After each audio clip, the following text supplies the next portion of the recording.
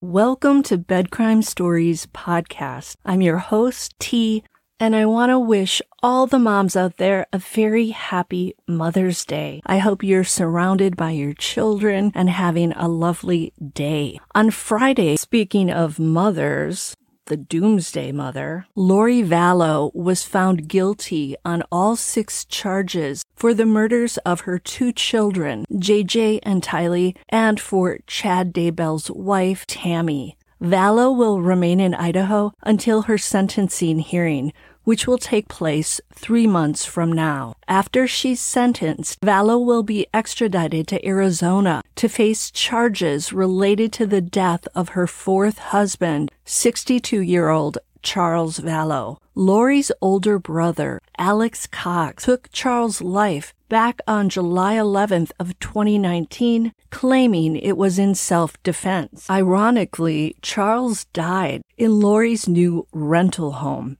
a home that he was paying for. For some reason, that pisses me off. Initially, the police bought the self-defense story, and in fact, it wasn't until nearly 2 years later, on September 30th of 2021, when Charles Vallow's autopsy report was released, that the public learned the Maricopa County Medical Examiner's Office had now stated the cause of death was multiple gunshot wounds, including 2 shots to Charles' chest. Charles also had bruises on the right side of his chest, abrasions on his left arm and right hand, as well as on his knees. Sounds like a scuffle took place before the shots were fired. The autopsy report also included a new manner of death, and that was homicide. If this altercation had really been about self-defense, Charles would have only had 1 shot in his chest. That would have likely knocked him to the ground. The problem was that by the time this autopsy report came out in 2021, Alex Cox was long dead.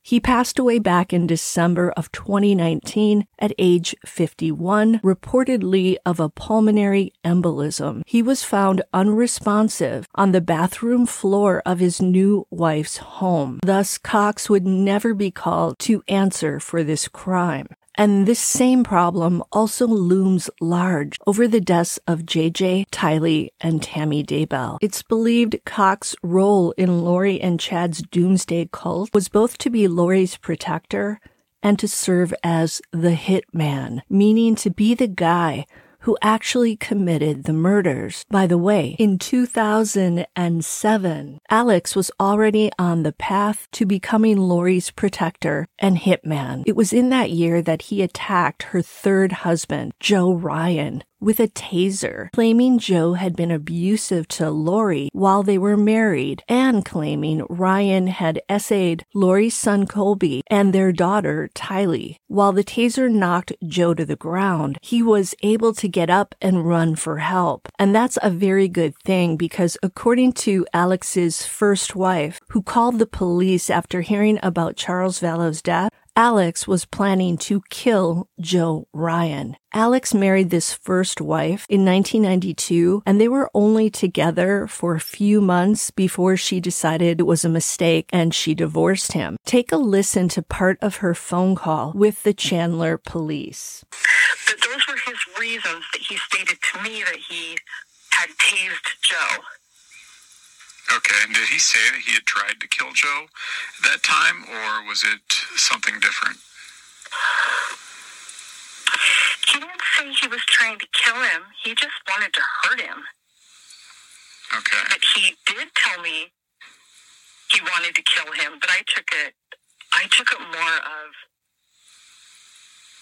I want to kill that guy, just kind of conversational. I didn't think he would actually go do something like that. Okay. I was even shocked that he tased him.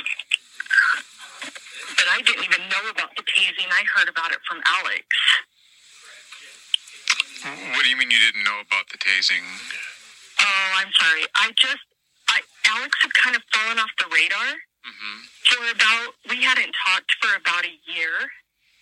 And so I just thought he kind of fell off the radar. And then we talked, and he told me where he'd been the last year and what he had done.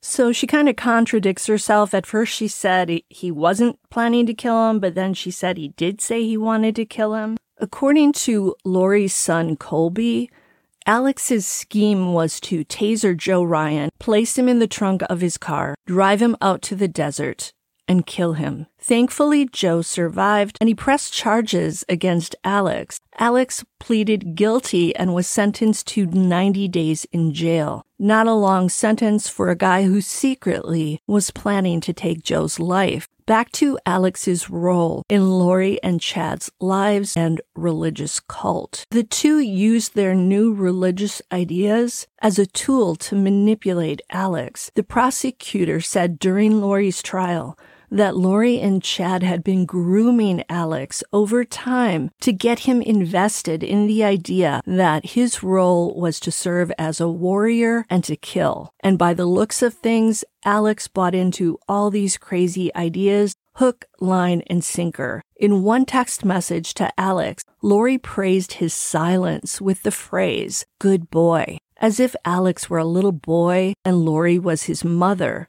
When Lori's friend Melanie Gibb asked Alex if he really believed all the zombie stuff, he replied 100%. Alex had been introduced to all the doomsday stuff when Lori got him listening to her and Melanie Gibb's Prepper/Doomsday podcasts. And according to Lori's son Colby, Uncle Alex started hanging out a lot with Lori at this point in life, right when she was becoming obsessed with the end of times and being part of the chosen 144,000 who would survive and experience the second coming of Jesus Christ. Alex frequently turned up at Lori's home when she, Melanie Gibb, and their friend Zulema Pastinas and others were regularly hanging out and discussing all these things. Per Colby, before this, Alex and Lori had not seen each other on such a regular basis. By the way, in the Netflix series about his mother, when Colby was asked what he thought of his Uncle Alex, he replied as follows,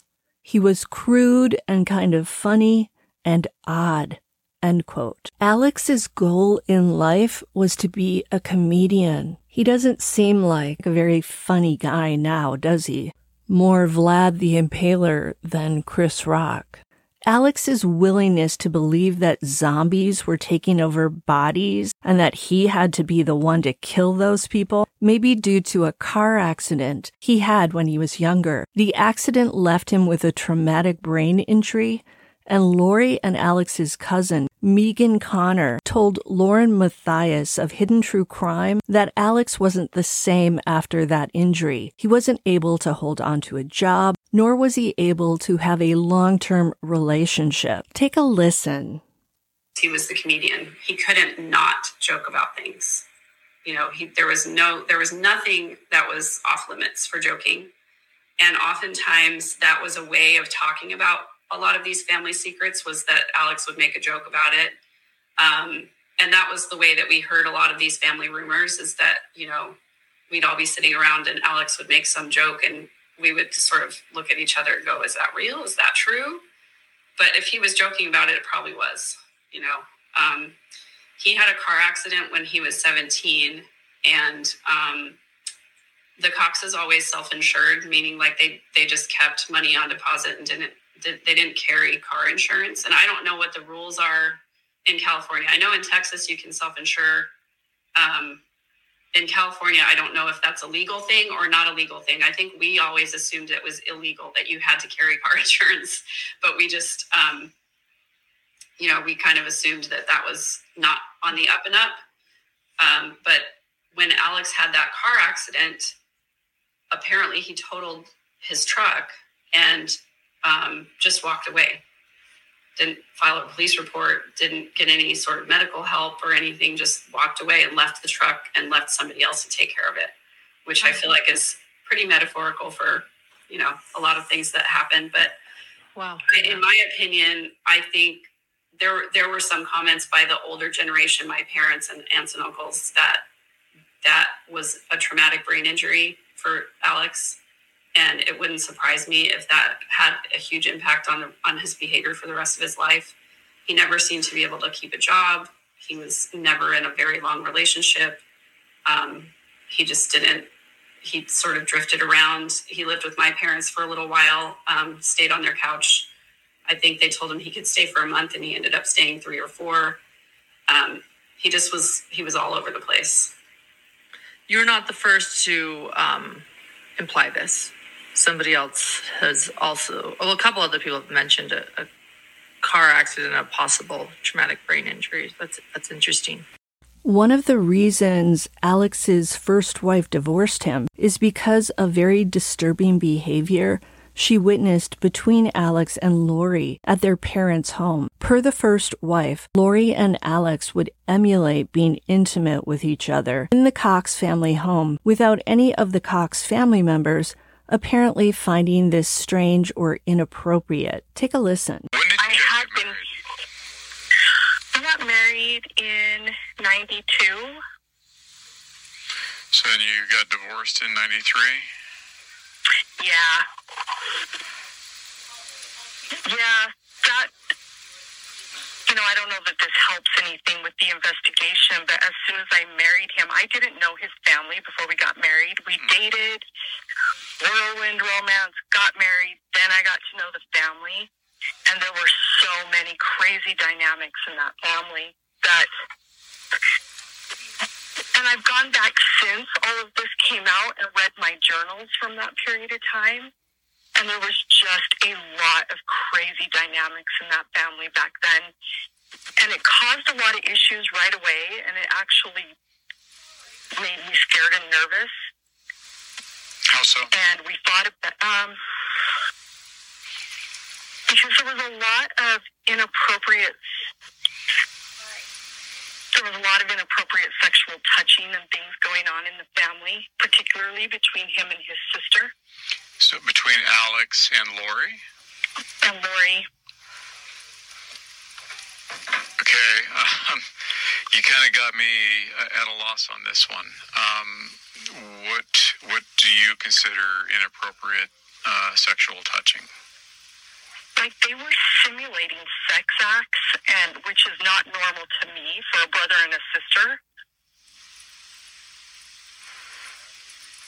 For example, he would pick her up and she'd wrap her legs around his waist, and he would kind of bounce her up and down on himself. Okay.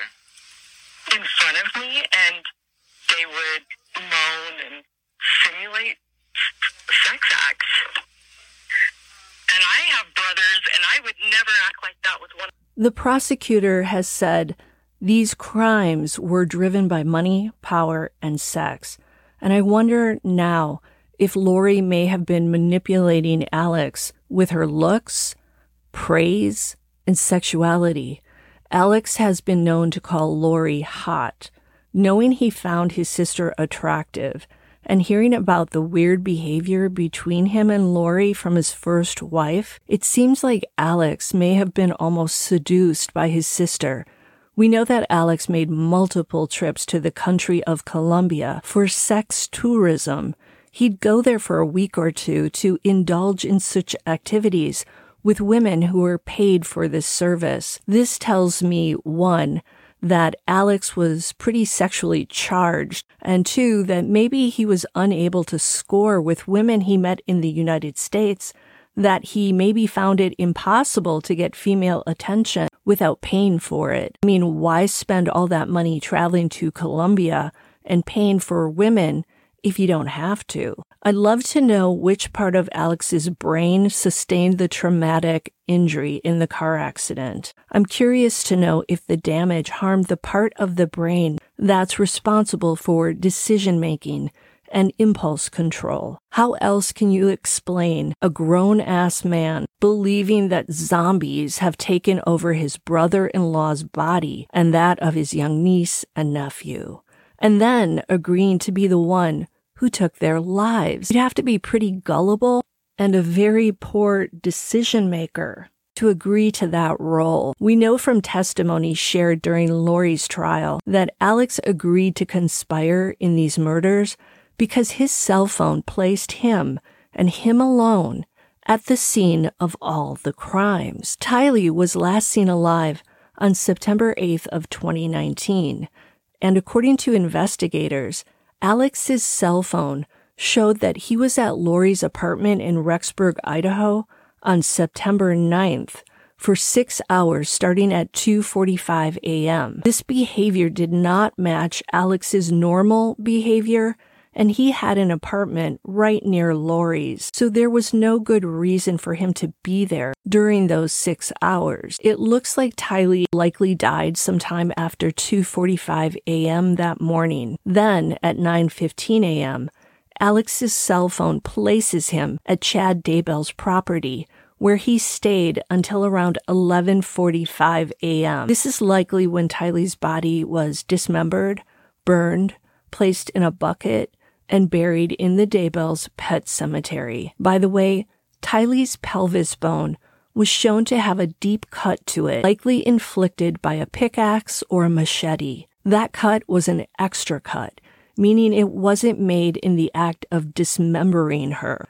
I wonder if that cut was made to symbolically express rage on that particular area of her body. Did Alex do that? If so, why? Was it a venting of rage against his young niece? Did he dislike Tylee that much? Or was it a venting of rage against all females? I fear we will never get the answer. Minutes after Alex's cell phone left the property that day, Chad Daybell texted his wife Tammy to say he'd shot a raccoon and buried it in their pet cemetery. So at this point, Alex had officially become a mass murderer. He'd killed Charles Vallow in July, and now likely Tylee Ryan too. Brief sidebar. The dates the children were killed appear to be connected to when Lori had successfully altered Tylee and JJ's social security payments to go directly to her bank account. Each child wound up dead days after Lori successfully got their government monies transferred to her bank account. This explains why the two children were not killed on the same day. Next came 7-year-old JJ Vallow. JJ was last seen alive on September 22nd of 2019. That night, Alex's cell phone showed him moving back and forth between his apartment and his sister's before once again traveling to Chad Daybell's property just before 10 a.m. on September 23rd. This time, Alex stayed at Chad's property for just 17 minutes, with his cell phone showing him close to a pond. That turned out to be the same location where JJ's remains were later found buried in a shallow grave. And when JJ's body was unearthed by investigators, Alex's prints were found on the plastic bag and the tape used to smother JJ. I suspect gravedigger Chad Daybell may have dug that hole that JJ was placed in before Alex arrived that day. That could explain why Alex was only on the property for 17 minutes. So now Alex Cox had harmed 3 people: Charles Vallow, Tylee Ryan, and JJ. And Alex would go on to be near the crime scene once again when Chad's wife Tammy died.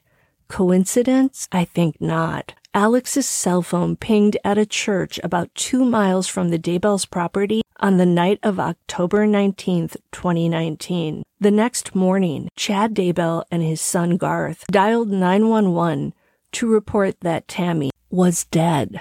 After investigators exhumed Tammy's body, they found bruises on it, indicating that someone had held her down while she was asphyxiated. Could Alex Cox have been inside the Daybell home that night? Is he the one who asphyxiated Tammy while Chad held her down, allegedly? It certainly is odd Alex would be near the Daybell's home at that time of day and on the morning when Tammy died. Just before Alex died in December of 2019, he hinted that he felt he had been used by his sister and Chad. In fact, it was as Tammy Daybell's body was being exhumed that Alex told his wife of 13 days, Zulema Pastinas, I think I am being their fall guy. When Zulema asked him what he would be the fall guy for, Alex wouldn't say. And by the next day, Alex was dead. While an autopsy showed he died of that pulmonary embolism, it's hard to believe that his death wasn't induced in some way.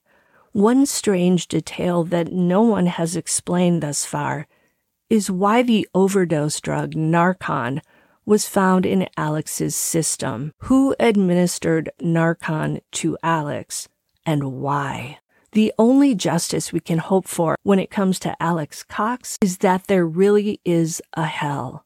If there is such a place, most assuredly, Alex Cox is there for all the sins he committed against Joe Ryan, who I have a hard time believing died of natural causes, Charles Vallow, Tylee, JJ, and Tammy Daybell. Guys, I have this image in my head of Alex sweating and being miserable in hell, endlessly shoveling coal into a stove so hot that it's glowing orange.